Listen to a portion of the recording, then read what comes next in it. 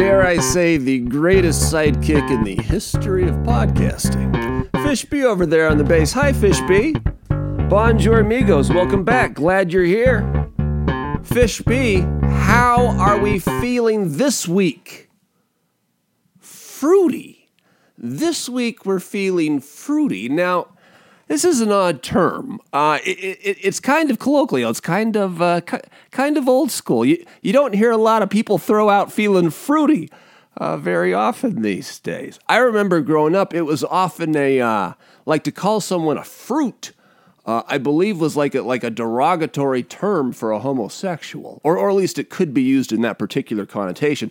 That's not how Fishby is using it here, I would assume, because Fishby doesn't have a homophobic whatever in his bass playing fishbowl. So the first week I asked this, which was just a couple weeks ago, Fishby said optimistic. And then last week we were feeling peculiar.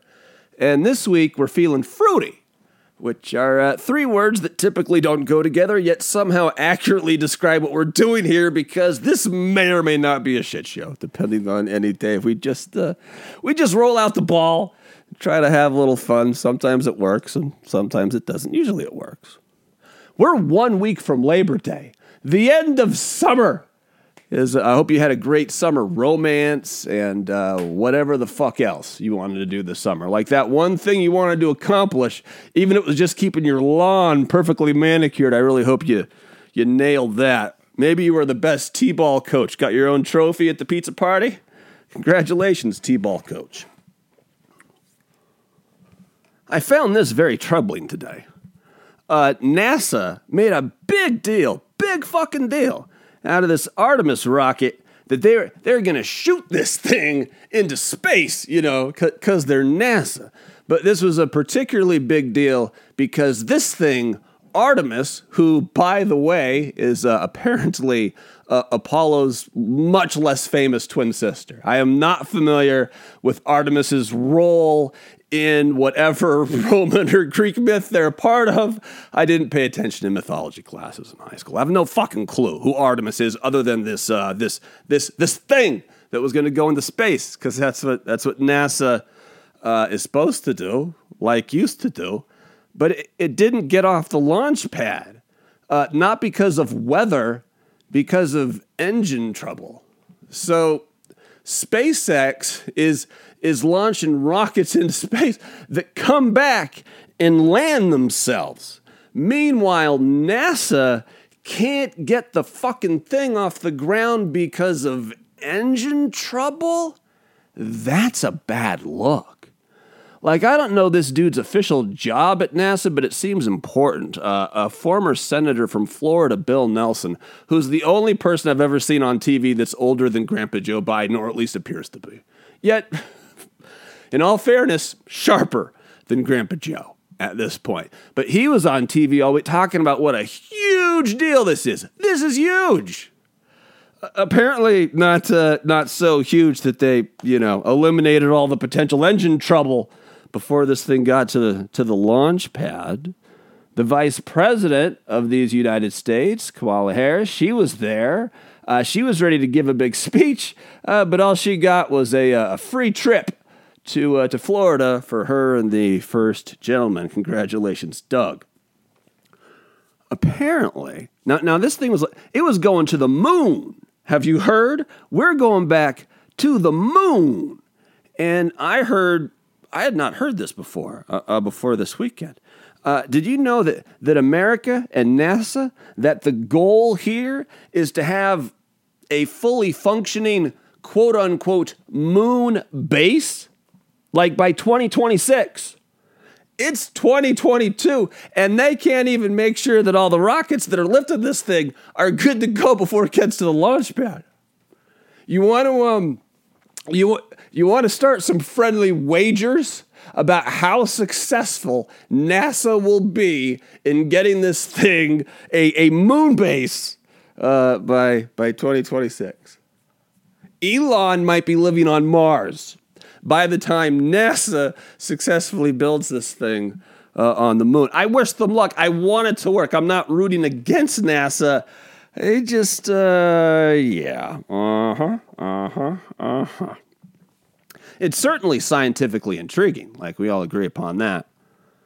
If I can ask the dumb question from the dumb guy, which is kind of my specialty, this slow trickle over the last few years of UFO, or what they call now a UAP, the Unidentified Aerial Phenomenon, this slow trickle of information and details, are they conditioning us? Are they getting us ready for something? Going to the moon at all? Are we about to learn something like truly paradigm shifting, religion shaking information about aliens and the moon? God, I hope so. God, I hope so. It seems like all these alien things, like the likelihood is, who knows what they are? Best guess, either it's they've perfected the thing of quantum physics where things can literally be like two places at the same time. For those of you who are quantum physicists, who I imagine make up a vast swath of our podcast listening audience, what's up, physicists? I don't even know. I just got lost on physicists. I'm just gonna skedaddle. There's so many things here. Oh yeah. No. So it's either that, or they're drones, or they're really aliens, or it's China, or it's. I really want to be alive. I want to be part of the generation of humans, like going back 180,000 generations. Like, I want to be alive. I want that part of generation when the aliens things happen. Like, we get it confirmed. Like there's an alien person that has a name that we can ask about shit, collectively as a planet. Get some details about Uranus. That's a Tony Kornheiser PTI shout out. Not because I'm obsessed with Uranus. That's a Kornheiser joke. He loves it. Any joke that involves that, he will find a way to get it on ESPN. The most interesting political story I saw today, and really over the last few days, this could be a real big thing. Is there finally a break in the Republican just iceberg, the immovable object, the Trump Titanic that cannot be sank? Ben Shapiro. You know who Ben Shapiro is? Some people think he's controversial. To me, he's just a guy that talks about politics, and he has, right-wing conservative philosophy. And here's a little secret. If you want to have fun with politics, don't get offended by other people's politics. But truth be told, I'm not in charge of you. But he started the Daily Wire. He's a podcaster, which right behind Quantum Physicist, which, again, makes up such a wide swath of what we do here. He's a podcaster's a real noble profession. It's right there with, cat breeder and librarian and other important jobs for society. Podcasters is right there. Like Pope, that's an important job. President of anything, just because they call you president, and podcaster also right there is a really important contribution to society at large and at all. But he's a real thought leader. I guess you would call that an influencer now, but I want that word to just evaporate from the English language, influencer. Although, that seems kind of like a get off my lawn thing. But anyway, he's a real intellectual heavyweight when it comes to the conservative movement, Ben Shapiro.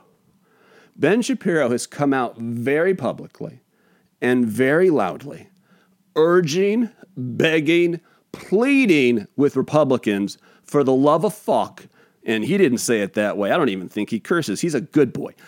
Says Republicans should ditch Trump now. Ditch him now. You talk to the independents that swing votes, 4 out of 5 of them that have an opinion on Trump will go the other way because of Trump, and that's just not a formula for winning elections in America. It's just not. He's right So Ben Shapiro, there's a crack in the iceberg. Holy shit, maybe the Trump Titanic might sink after all. I'll have to open a history book and find out. I think they made a film about it. I've never seen it. My movie game's not tight.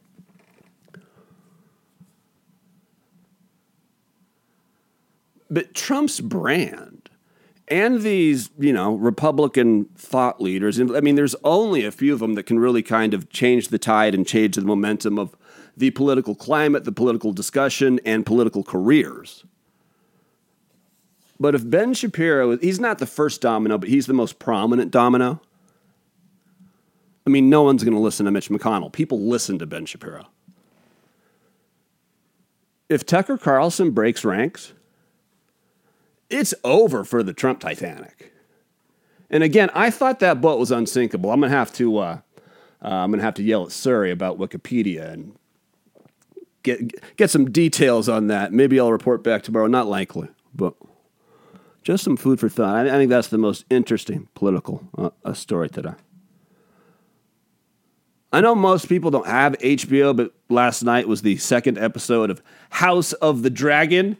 And I described the first episode, and I'm not a Game of Thrones fanboy. I've stated that I like the show. In fact, I love the show until the final season when it just kind of was so bad it soured me on the entire Game of Thrones experience.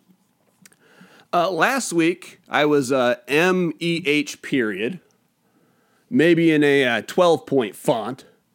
I'm even less enthusiastic. I'm like, I don't... I think yesterday was like a waste of 45 minutes, however long it was.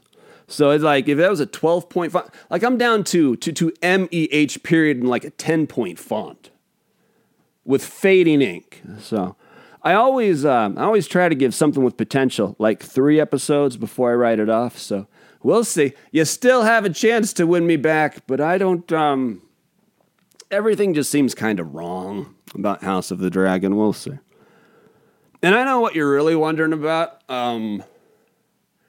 What's up with my hot dog situation? I know this is there's a lot of debate, right? A huge debate, right? Because there's 10 wieners, when you buy them from Oscar Mayer. Yet when you buy buns, there's only 8. So you're on this endless roller coaster of, not enough of one or too many of the other. So my hot dog situation is this. And this is fruity. This will get us back to where we started. I've just put 2 hot dogs in the freezer where they'll probably live in perpetuity until someone really fun comes over. Because really, when you go over to someone's place, there's only a couple expectations you can have. Realistically, you should be able to get, a glass, a cup, a something of water, right? You should be able to get a sip of water. That's a reasonable expectation. Things are so glorious for us in America and the like NATO countries and places like that. Indoor plumbing is also almost a given. So that's cool. But I think a third thing, like anyone should be able to offer up, is everyone should always just kind of have a couple frozen hot dogs in the freezer, just in case someone comes over is like, I'm feeling a little frisky, feeling a little fruity. You by chance got anything to, inspire me a little bit? Well, as a matter of fact, I do. It just so happens, if you're feeling fruity, I've got 2 frozen hot dogs in the freezer. Do with them what you will. The possibilities and scope of endless fun are truly abundant when you let your imagination truly run wild on the fantastic world of what could be done with 2. It could be a snack. If you got beans, you're making a meal for a small child. If you have an older child, the world is truly your oyster. You can't go wrong as long as you have some water. It may or may not plumbing. A couple frozen hot dogs in the freezer. Fish B thinks that since you listen at work, we should. You should make other people listen so you'll have something to talk to them about it. I don't really care, but that's what Fish B thinks. He thinks you should share, but I don't really care. We're out of time. Say adios, Fish B. Back tomorrow.